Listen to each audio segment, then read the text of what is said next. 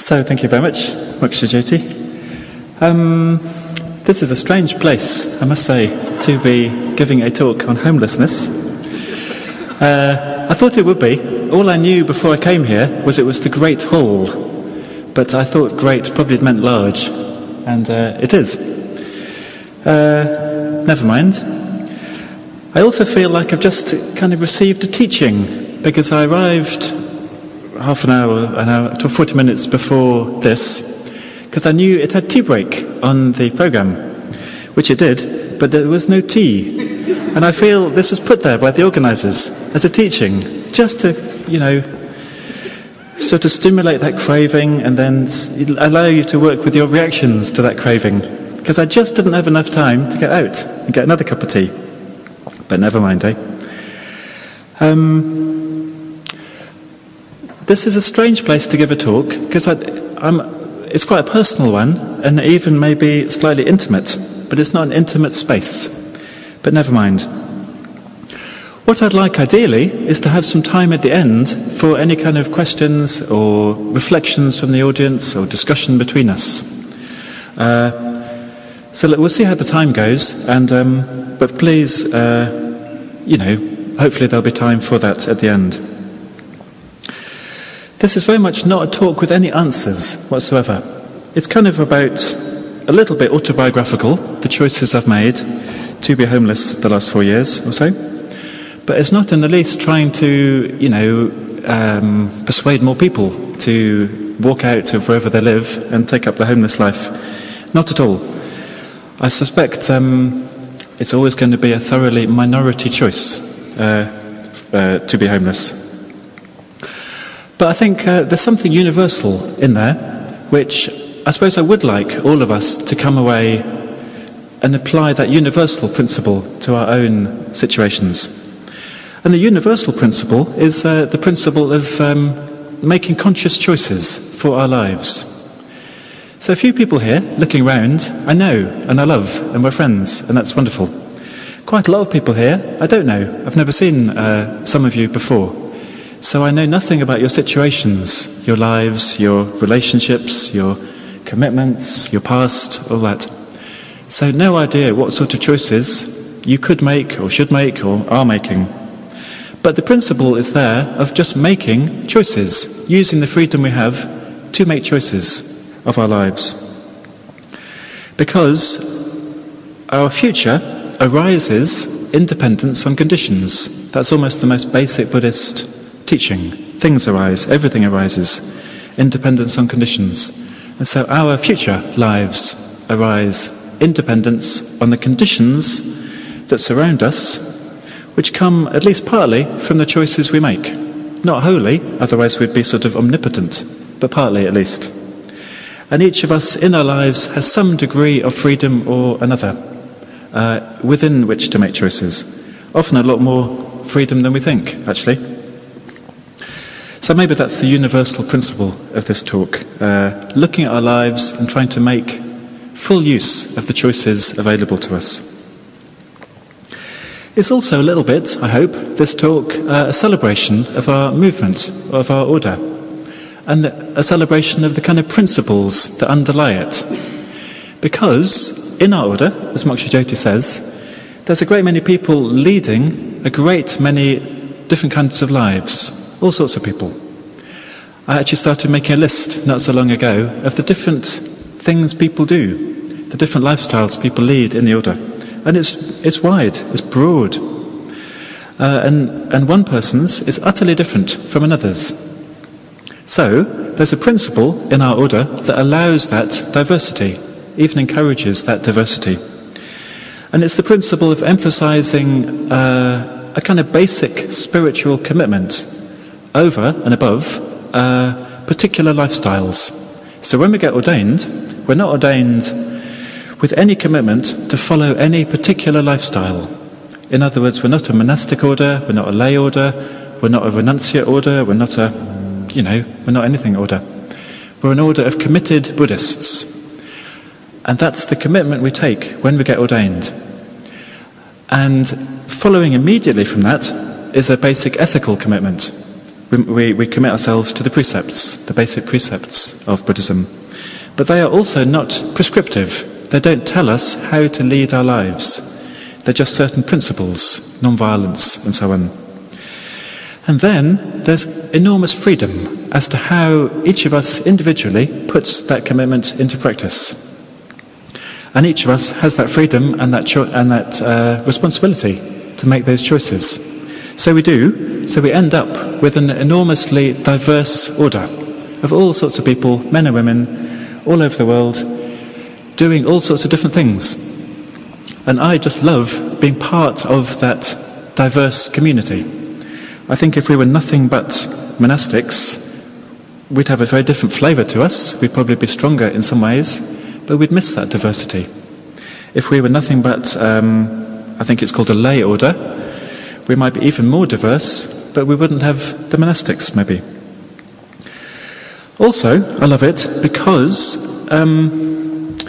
there's freedom within our order to change our choices as time goes on. And when I look back over my life so far, I've definitely changed tack quite wildly, actually, at times. Just because I felt that's the right thing to do from time to time. I seem to do things in 5-year cycles, which doesn't seem very long, really. I'd like to kind of do something for longer at some point. But there's no question, there's no sort of disruption in the basic commitment to Buddhism and my basic membership of the order.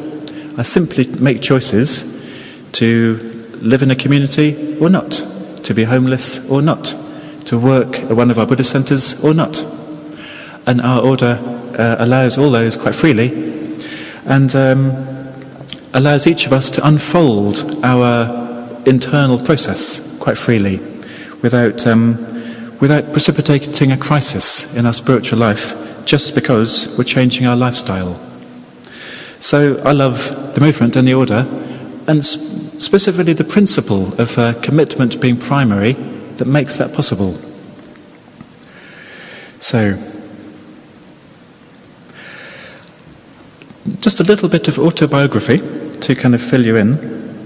I've just come back, actually, to Britain after being abroad for 3 months, nearly 3 months. Before that, I was working for one of our sanghas, or one of our centres, called Buddhafield. Buddhafield is slightly different to most of our centres because it's not physically located anywhere. It's like a network of people scattered around the country who come together from time to time to do things. And we come from London or Bristol or Brighton or wherever we come from, do that thing, a retreat or a festival or a cafe or whatever, and then part. So it's a network, but it's not located anywhere, except a little bit, a farmhouse in Devon, which is where we store all the stuff, of which there's a lot of stuff. So that network, being part of that network, just suited me really well as being homeless. I could go here and go there. But I left it and decided to spend the kind of time it opened up travelling, but specifically visiting as many of our centres as I could possibly manage around the world. I went to India. I love India. And we have many, many centres in India. And there's a strange feeling you get there of things being completely different, because India is completely different, and yet a very strong bond in common, because we are quite obviously the same community, the same order. And so it's a very strange feeling of complete difference and complete communication. From there onwards to Australia, New Zealand, America, we've all got centres scattered around there. And they're all different also in their different ways. The Australians are not the same as the Indians.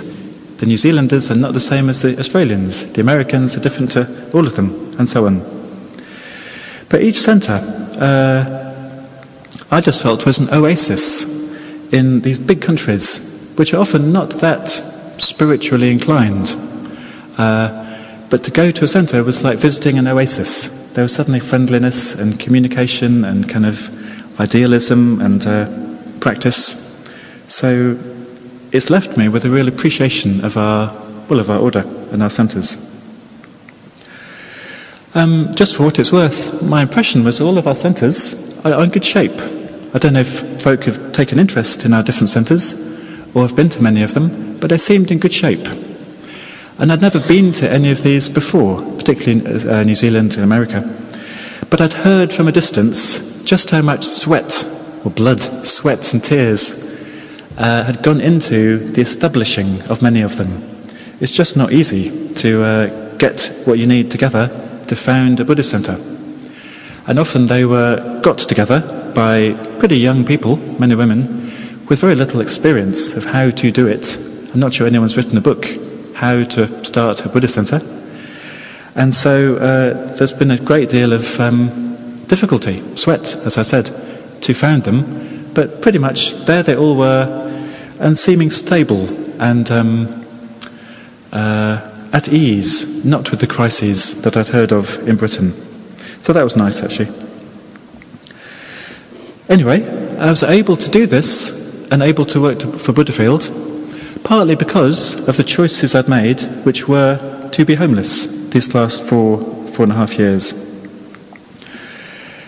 So when I say this to people, often they an image immediately pops into their mind. Homeless. Usually it's homeless equals destitute. Night shelters and soup kitchens and ditches and, all sorts of stuff. Or drugs, all kinds of stuff. So usually the image people have of homelessness is pretty desperate, really. People leading pretty desperate lives who've spiraled down into those things, into that life, because of everything else in their life going wrong. For me, it wasn't like that because I think it was because I chose it consciously. I think there's a huge difference between conscious homelessness and, accidental or disastrous homelessness. I think the essence of it for me is quite simple. It's simply that you do not have in your pocket a front door key. And that changes everything. Very subtly, it changes everything. It means when it comes to night time, you just don't get to go inside anywhere, to sleep, have a bath, whatever, without some other person who has got a front door key welcoming you in. If you have got one key, there's one door in the world, might be Manchester, it might be miles away, I don't know, but that's your right to go in there anytime you like, shut the door, have a bath, go to sleep, be at home. But the absence of that one key means you're fully dependent on your friendships to provide those basic necessities of life, baths and beds and so on. So I feel almost like the last 4 years I've been putting my security in my friendships rather than the mortgage. Most people have a mortgage, don't they? And that's, they're paying off this key, a very expensive key or very expensive door. But the mortgage is paying off, what's behind the key and the door. And that's their security, financial security. But I've been putting my security into this whole network, or my network of friendships and relationships, and just general goodwill between me and other people in the movement, which has meant it hasn't been disastrous. If my friendships all went wrong, and because I don't have a mortgage, then I would be in a much more difficult situation. But because I have got friendships, I've never felt homeless, actually, to be quite honest. I felt, the title of the talk is At Home Everywhere. I felt pretty much I could go to any one of 20 or 30 cities and towns in Britain, not to mention around the world, and just be at home there, at least for a time, very quickly and very warmly, which has been a very, gratifying experience to have.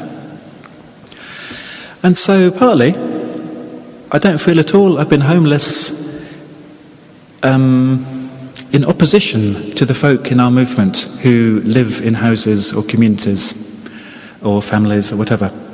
I felt just increasing gratitude to them because they are the friends I depend on for my basic needs.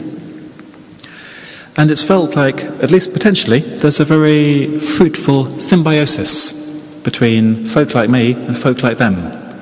They are living rooted in one place or another, connected with the local community, sharing their lives with a few people kind of day by day. I'm almost more like a bee that kind of goes about between different flowers, but pollinating or fertilizing the flowers. And folk often don't get so many visitors where they live, so they're happy to have visitors. So they're happy and I'm happy. And so it has felt, at least potentially, and very often in reality, a very happy exchange. For me, it's just given me a lot of freedom to go here and go there, to kind of see a lot of the world, see a lot of our movement, kind of respond to opportunities as they've come up. Another image people often have of homelessness is kind of aimlessness. You just sort of wander about with no plan or purpose or interest in doing anything. You might as well sit on a street corner. But for me, pretty much, I've been wanting to be homeless, but also wanting to be effective. And effective in doing what I can to strengthen our movement and expand our movement, to teach the Dharma, practice the Dharma. So, there's all sorts of things going on, scattered around. I was on a retreat in India, for instance, just recently, which they called the Jumbo Retreat. And it was the Jumbo Retreat because it had 3,500 people on it. It was huge. And they'd never done it before, this Jumbo Retreat. A huge undertaking for them. But I was just so happy to be able to be there, playing a very small part, at what was a historic event. 3,500 people from all over India, just on retreat for a week. Fantastic. At the end of it, they gave me the flag. They had a flagpole in the centre, flying this enormous Buddhist flag, and they gave it to me at the end, and I undertook it to take it around the world. We're hanging it up, yes, everywhere I could. So I brought it here and hung it outside, not in a very auspicious place, not in a pride of place, but it's the best I could do without a ladder. So, for instance, I had that freedom because of being homeless. So a couple of reflections on kind of the qualities you need to be homeless. I think every lifestyle will have its own qualities that you need. And according to our different characters and dispositions and interests, we will make different choices. So one thing I found you need to be homeless is just a fairly robust health. If you're not in good health, actually I wouldn't recommend it. You get ill and life would be miserable.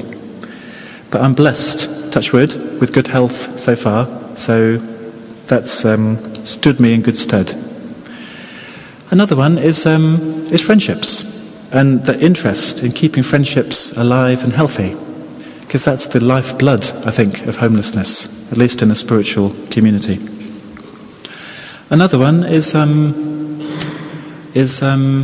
quite a lot of initiative to always look ahead. Where will you go tonight? Where will you go tomorrow night? Where will you go next week? And unless you kind of keep looking ahead, suddenly some event or another will finish, and you think, oh my God, I haven't made any plans. Everyone's going home with their front door keys. I haven't fixed anything up. And then there's a slight feeling of walking off, approaching the edge of a precipice, and having to sort something out quickly. And the need for that initiative rolls along whether you happen to feel sort of inspired or not inspired, upbeat or not upbeat. So sometimes you've got to take the initiative even though it's the last thing you feel like doing. You just like to go to bed somewhere. So there's a certain strength, I suppose, needed to summon up that initiative, come what may. Otherwise, you fall off the end, as I said. Something else, I suppose, about being quite sensitive to how other people choose to live their lives. When you visit lots of places, you realise very quickly everyone's got their little rituals about how they do the washing up, and what cupboard the plates go in, and what time they get up in the morning, and do they have a cup of tea before breakfast, and 100 different things like that, which are often quite fixed rituals. It's just how people like to live their lives. And it seems appropriate, being homeless, to join in with them rather than contradict them. Is part of being a guest, I think. So a certain sensitivity to how people do things, all the small things, and then a certain willingness to fit in with it. Otherwise, I think people get upset, and your welcome is worn out, and you're not welcome back, and then your pool of possible places shrinks, and then it would all go wrong.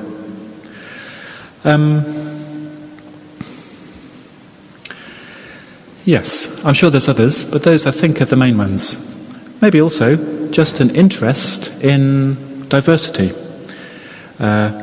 which for these last few years I've had, but I can kind of, it won't last forever. I could give another list of all the things you have to sort of give up, or you don't get much of being homeless, but I won't do that. I'm sure we could think it all through for ourselves. I'd like to tell you a poem that I came across. I think I came across it in Bodh Gaya, actually, in India, where the Buddha got enlightened, which is another of the places I love to go. I've been there every year for 4 or 5 years now. It's this little town in the middle of a very unhappy part of the world, Bihar, in northeast India. But it's a kind of oasis of Buddhism in a not happy part of India. But I was there, and I came across a book which was a translation of poems by Rilke, Rainer Maria Rilke, translated as it happens by Joanna Macy, who's a lady Buddhist I'm sure some of us know. And I read this poem, and it just struck me so strongly, and it was sort of instantly in my mind, in the way some poems are.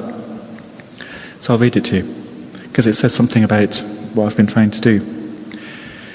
Rilke says, I live my life in widening circles that spread out across the world.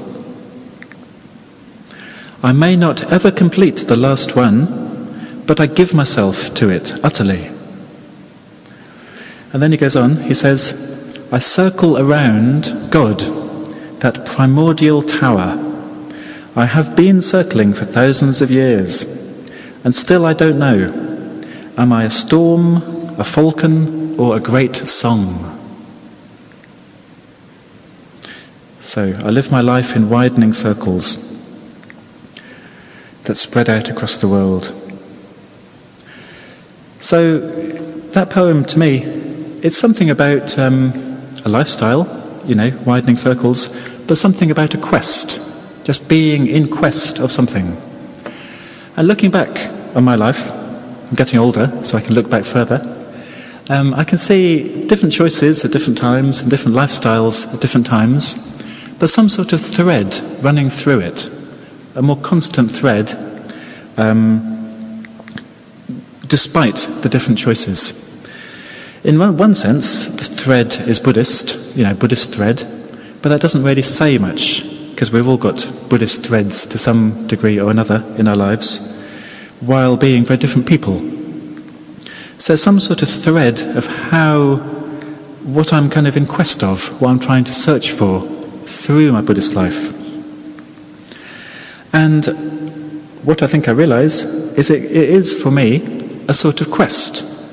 I see my life, the metaphor, if you like, is a sort of quest, in quest of something. Being homeless, maybe it's obviously on a quest. Living somewhere, maybe less so.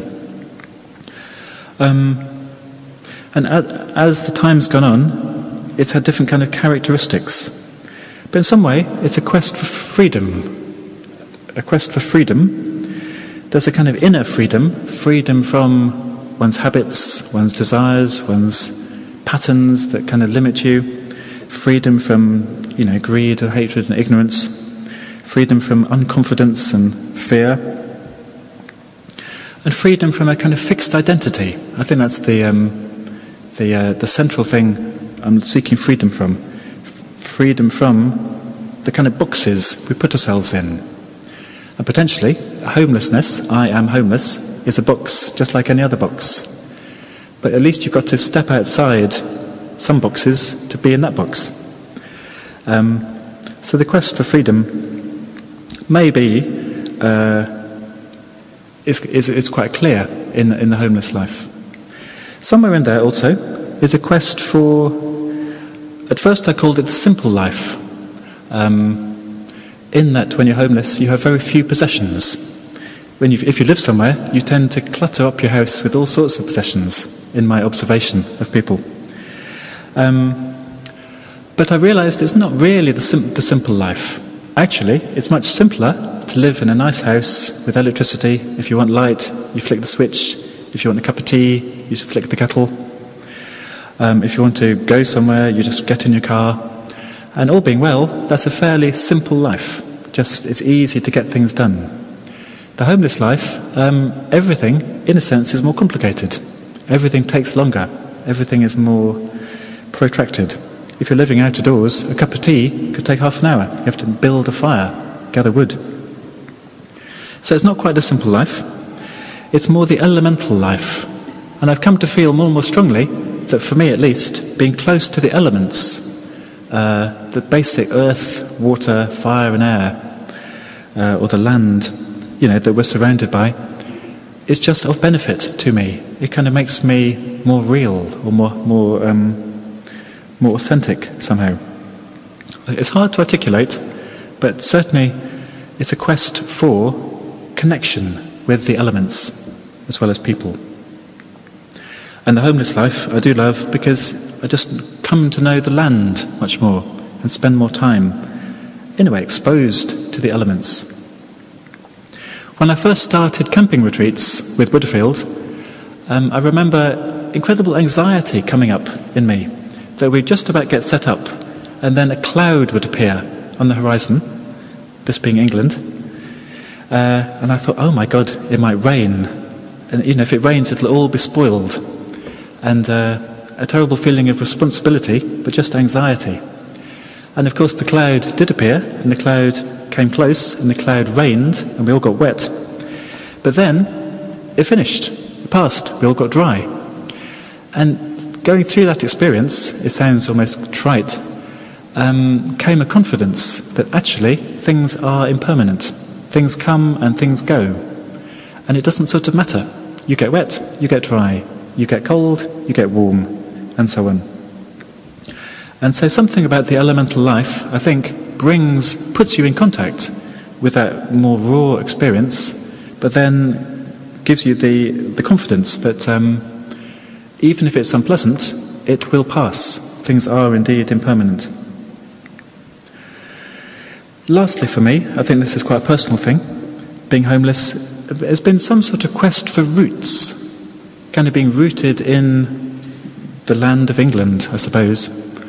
And I don't quite know how to talk about that, except it feels basically quite healthy and positive, and something to do with identity, but not too fixed. When I grew up, my parents lived abroad. They were English, but expatriates, always living abroad, kind of always moving on. Maybe I'm just repeating some old pattern here, I don't know. But so I grew up feeling English, but not having anywhere in England I could locate as a home, and feeling slightly disconnected, in fact, from England. So I think there's been some sort of search for just a connection with the land of Britain. I've also loved the myths of Britain, the old kind of stories and legends of Britain. So,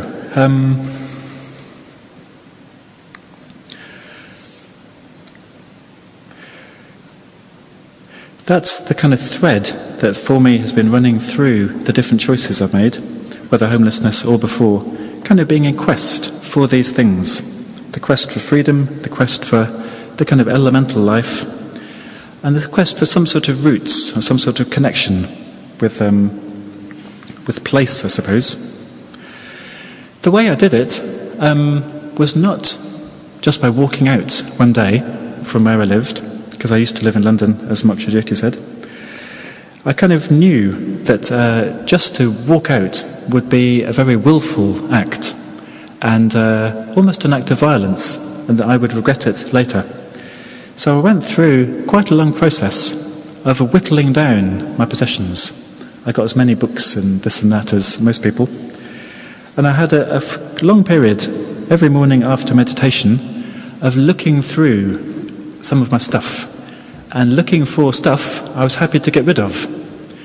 And almost to my surprise, I discovered every day, pretty much every day, I was happy to get rid of something new, which I wasn't happy to yesterday. Some other shirt, or a few more books, or some cassettes, or just throw some notes in the bin I hadn't looked at for years, something like that. And it was like sort of sweeping the floor every day, and a little bit more dust comes off the carpet every day, something like that. And after about 6 months of this, I'd managed to get down to just a rucksack. And having just got a rucksack, it was light enough to pick up and leave. But it was a very important process to reach that point. A few days, not surprisingly, I got rid of something and had second thoughts. Quickly went back to where I'd put it, either in the bin or a second-hand shop or even given to a friend, and requested it back. And sometimes I got it back, sometimes I didn't. But I was quite gentle with myself, I think, which felt appropriate. Yes. I think I've already talked a little bit about some of the fruits I personally feel being homeless has given me. There's a sense of being at home everywhere, that I could pretty much go to any town or city in Britain or around the world, in fact anywhere there's a Sangha, and be at home there. So I don't feel homeless, I feel a wealth of possibilities, which I love. There's also a sense of wealth that comes from contentment. I feel I have all I need. I don't feel the lack of, half a dozen different things which people crave. So pretty much, all you need is a couple of pairs of underpants, a couple of shirts, one coat, one pair of shoes, but that's all you need. And I have it, so I feel a certain sense of wealth. One of my inspirations in this was a lady who you might or might not have heard of, called Peace Pilgrim. Peace Pilgrim. If you haven't heard of her, I recommend her. She's fantastic. She was American.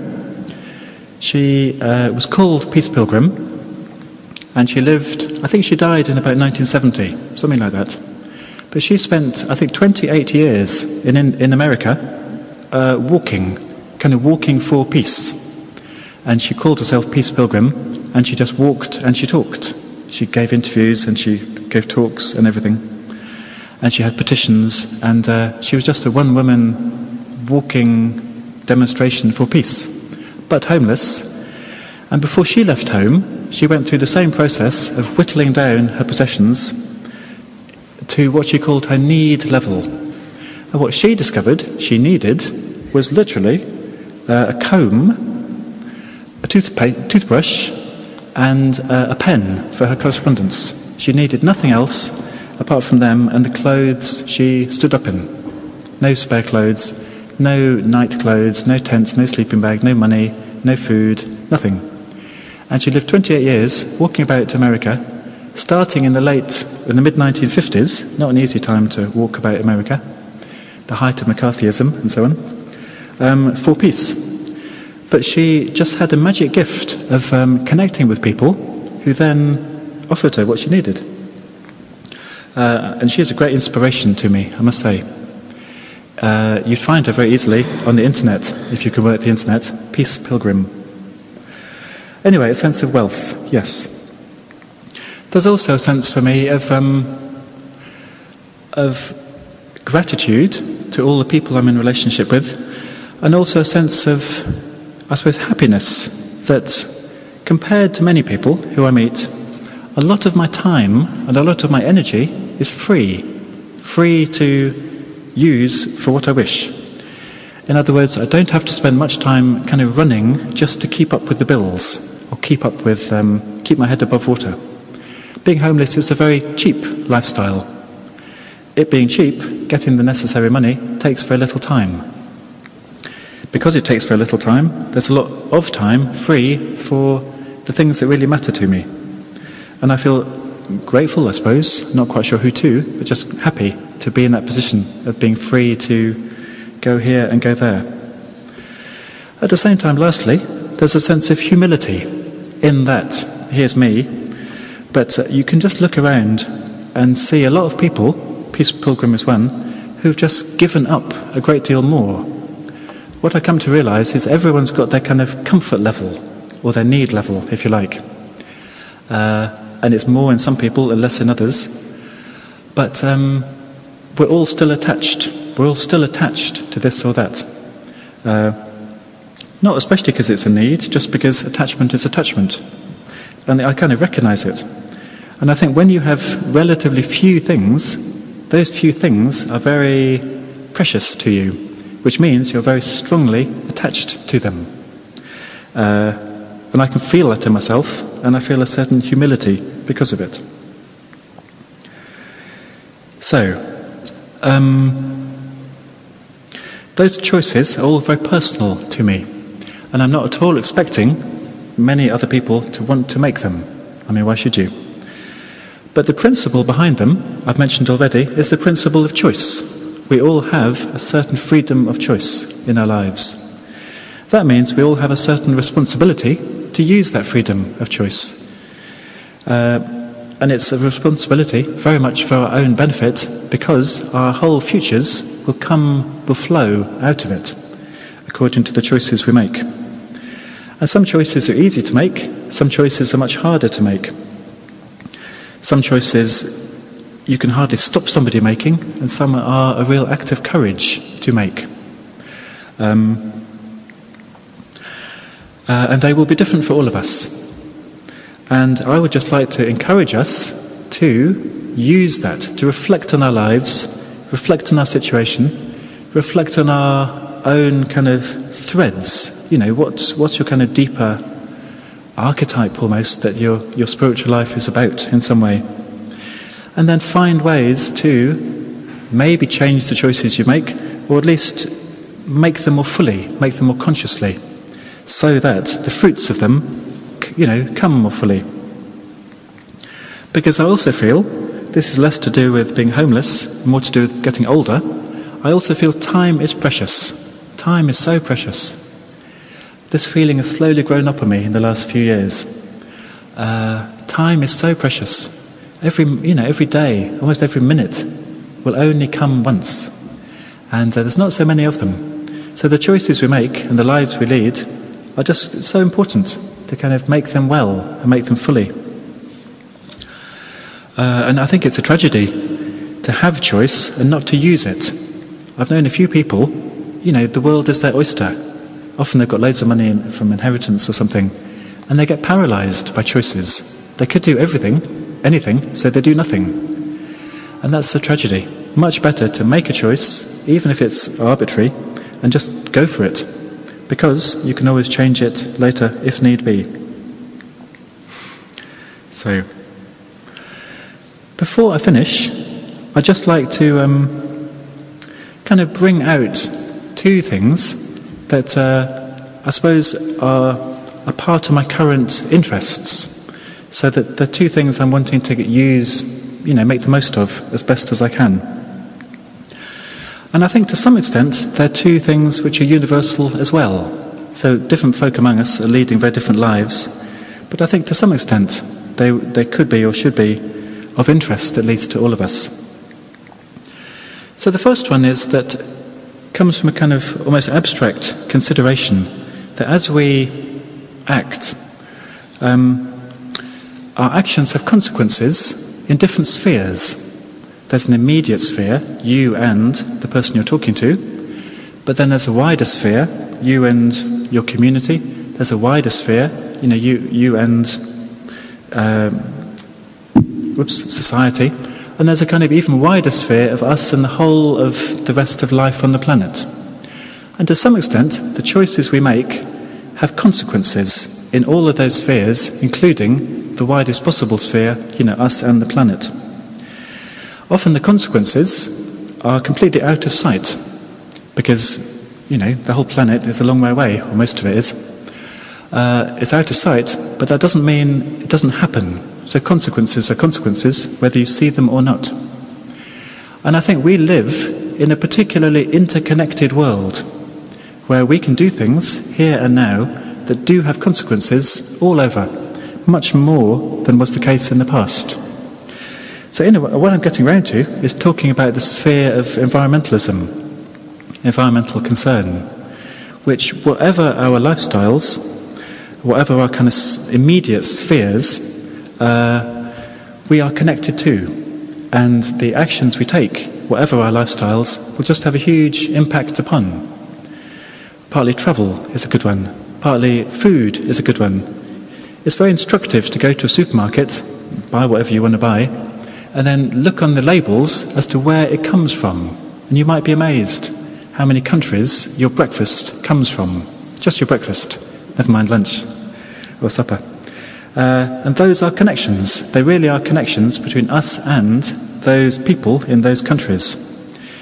And with every purchase we make or every action we take, we're kind of sending signals back down the supply chain to those people. Basically the signal says more please. So if you're buying something that comes from somewhere or is produced in a certain way, you're not happy with it, but if you buy it anyway, the signal is more please. And obviously they respond. They produce more. Thank you. And I couldn't say if it's being homeless that's made me more conscious of this sphere or if it was there anyway. But we do live, whatever our lives, in a very interconnected way. And I think we just have a responsibility to look at the ripples from our actions. I think food and travel are probably the greatest because we do a lot of eating food and we do a fair bit of travelling. And they definitely affect the whole planet, really. The second one, this is actually a bit of a tangent to the talk, but I just want to mention it, is in India we have many, many centres. And I love India. India's a fantastic place. And our Sangha in India is fantastic. The difficulties they sort of labour under to practice Buddhism, establish Buddhism in the land of India are enormous. India is basically Hindu and Muslim, and Buddhism is a tiny minority in India. It's a tiny minority in Britain, but in a sense it's got much more active opposition in India because it's a much more religious country. So, you're running into much more energy opposing you in India. And in India, this year, 2006, there's an anniversary coming up for the man who, in effect, reintroduced Buddhism to India. He can't claim sole credit, but he certainly introduced Buddhism to the community that our Sangha is mostly connected with in India. So the man is Dr. Ambedkar, who converted to Buddhism and died in the same year, 50 years ago, to 1956. So 1956, he converted to Buddhism with an enormous number of his followers. I think 500,000 on the day, pretty much, and millions more in the next few weeks. It's the biggest, I think it may be the biggest single conversion from one faith to another ever. I'm not sure about that, but it may be. And it started off a kind of wave of Buddhist revival in India that our movement is part of. But he converted in October 1956 and he died in December 1956, a tragedy. There's a whole story there, as you could imagine.